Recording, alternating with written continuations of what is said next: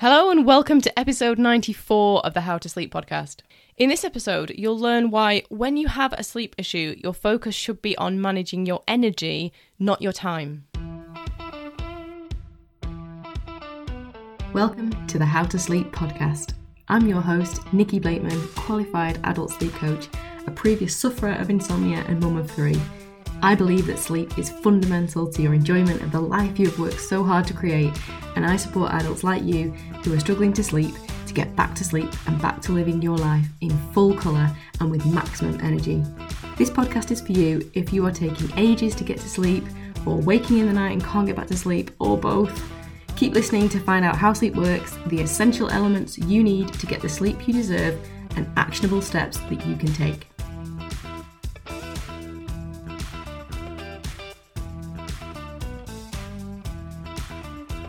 For me, time management is something that I focused on for years. I love the concept of time management. I love the concept of fitting in as much as possible in my day. And I enjoyed organising my time. And to be fair, I still do use time blocking as a technique for making sure I spend time evenly on the things that are important to me. But on a day-to-day basis, I've completely switched my focus from time management to energy management. And I want to explain to you why, so that you can decide whether it's something that you should do too. I've talked on other episodes about the amount of time that scientists think that we should spend asleep. And really, this calculation boils down to an estimate that for every 2 hours awake, we probably need an hour of sleep to recover our energy and get rid of the waste products and heal and all the other things that we're doing while we sleep in order for us to sustain another full day of activity the following day. So to take an average, if we're awake and active for 16 hours, then we need 8 hours of sleep to recover for the next day. Now, if you've had a full day of activity and then you haven't slept well, then obviously you potentially haven't had enough sleep to finish this restorative process. So you're actually not fully equipped to sustain a whole day of activity the following day. And I don't think that this is something that when you're in the midst of a sleep issue, you really think about. So at this point, when you wake up the following day, the number of hours you have available to do things in that day is actually less important than the amount of energy you have, because you may have less energy than you've got hours to do stuff in.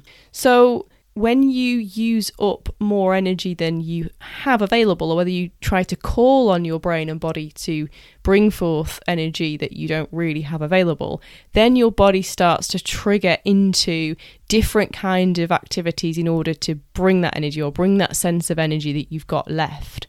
And that can impact your sleep for the following day. So it's really important to break the cycle of having little energy but overexerting yourself beyond the energy that you have, and then that having impact on your ability to sleep the next night, and so on. Now, on top of the amount of energy that you might have, the amount of energy that you then use is obviously dependent on the type of activity or task that you're doing. So if your day involves hard physical work, then you're going to deplete your physical energy quicker. If you're doing a lot of mental work, then you're going to deplete your mental energy as well. And there are a series of studies that have looked at the depletion of mental energy and given lots of kind of examples of activities that are really draining of mental energy specifically. So, for example, when we're doing tasks which require decision making. And I don't know about you, but I feel like modern life requires me to make decisions constantly. So it's really important to take into account the type and the amount of activity that you're doing as well. Now, something also to bear in mind when we think about time in our day is that we've not evolved to do activity all day. I've talked before about how most of us don't really spend too much time thinking about where our sleep biology has come from, where it's evolved, how it's evolved over the hundreds of thousands of years before. And the fact that for most of the time of those hundreds of thousands of years, we lived in a completely different environment and routine than our modern lives today. There was, in fact, lots of downtime. You can also look at other mammals and see it there too. When you take your own pets, for example, and even active, free-ranging animals spend a portion of their day in active rest. So even if you were well slept, you were never meant to be on the go for 16 hours a day. You were never meant to use all of that time. You've evolved around actively resting at times throughout the day to conserve energy. You were always really meant to have this equation of energy in there. In modern life, we cut a lot of this out. And even when we do take a break, a lot of the things we do under the banner of relaxation aren't actually relaxation at all. They're actually really energy depleting. And I'll give you just one example.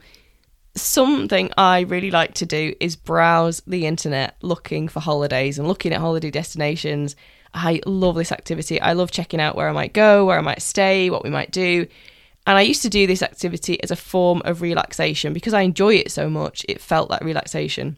But these days, I don't kid myself that it is actually a relaxing activity. So if I'm working at the computer during the day, I know now that taking a break from work to go and browse holidays while I'm eating lunch is not actually a break for my brain at all. In fact, it's just more decision making, kind of wrapped up in some kind of nice package, but that's what's actually going on. And so I know that that's going to be draining my energy as well. And your brain is really kind to you. It will continue to try and do the tasks that you put in front of it for as long as you have hours in the day. It doesn't have a pop-up that's kind of warning you that, okay, you've gone in beyond where your energy is and you're now into kind of that extra zone. It doesn't tell you that, you need a break or you should have had more breaks. It's not doing that. But in the background, it definitely is responding to that. So over the course of your day, as you're depleting energy, and when you get to the point, if your energy gets really low and you're still going and you've still got stuff to do, your brain could respond by releasing the stress hormones. And it does that to try and stop you from feeling tired because, you want to keep going. And you may notice this happening, or you might not notice this happening, but the effect on your sleep could be the same. It could actually reduce your ability to fall asleep at the end of the day, or it could cause you to be awake in the middle of the night, or both. And I know it sounds bizarre, but I'm certain that you've experienced this paradox of being wide awake when you know that you're exhausted. So you want to avoid getting to that point. You want to avoid needing to exert more energy in the day than you actually woke up with that store of when you got up in the morning. So your action step for this week is to experiment with watching your energy rather than your time and conserving energy where possible so you can avoid the risk that you deplete all your energy way before the end of a day and trigger the stress response. And I'll give you some really practical suggestions on how you might make a start to do this. In the morning, as part of your morning routine, assess how tired you are. You're often tired, I know that, but some days are worse than others. So sit down in the morning and be honest with yourself. How much energy do you really have? And then look at what you have to do and cut anything off your list that can wait. When you start your day, do the most important and energy draining things first so you get them done. Then after that, you can start to just be aware of how your energy levels are doing throughout the rest of the day. Try and listen to what your body's telling you. Feel how your energy is depleting. If additional tasks come in during the day, again, be really brutal about whether or not you have energy left to do them or not. And if you don't, just delay them. And the final tip I'd give you is to schedule in proper rest breaks, real breaks, where you're still or maybe you're gently walking, where your mind is settling into calm thoughts rather than hectic thoughts thinking about the rest of the day, and where you're letting your thoughts just meander gently around, a positive subject or that kind of thing where your thoughts are not really going in any direction, and you're definitely not spending your rest break thinking about the next task to be done when you stop resting. That's not healthy either. So try and have proper rest breaks throughout the day. All right, have a good week and thanks for listening. Thank you for listening. I hope you found some value in today's episode. If you did, and you know others who would benefit from hearing this information as well, then please share with them. And if you would be so kind as to leave a positive review of the podcast, this will support me in my mission to spread the message of sleep as wide as possible.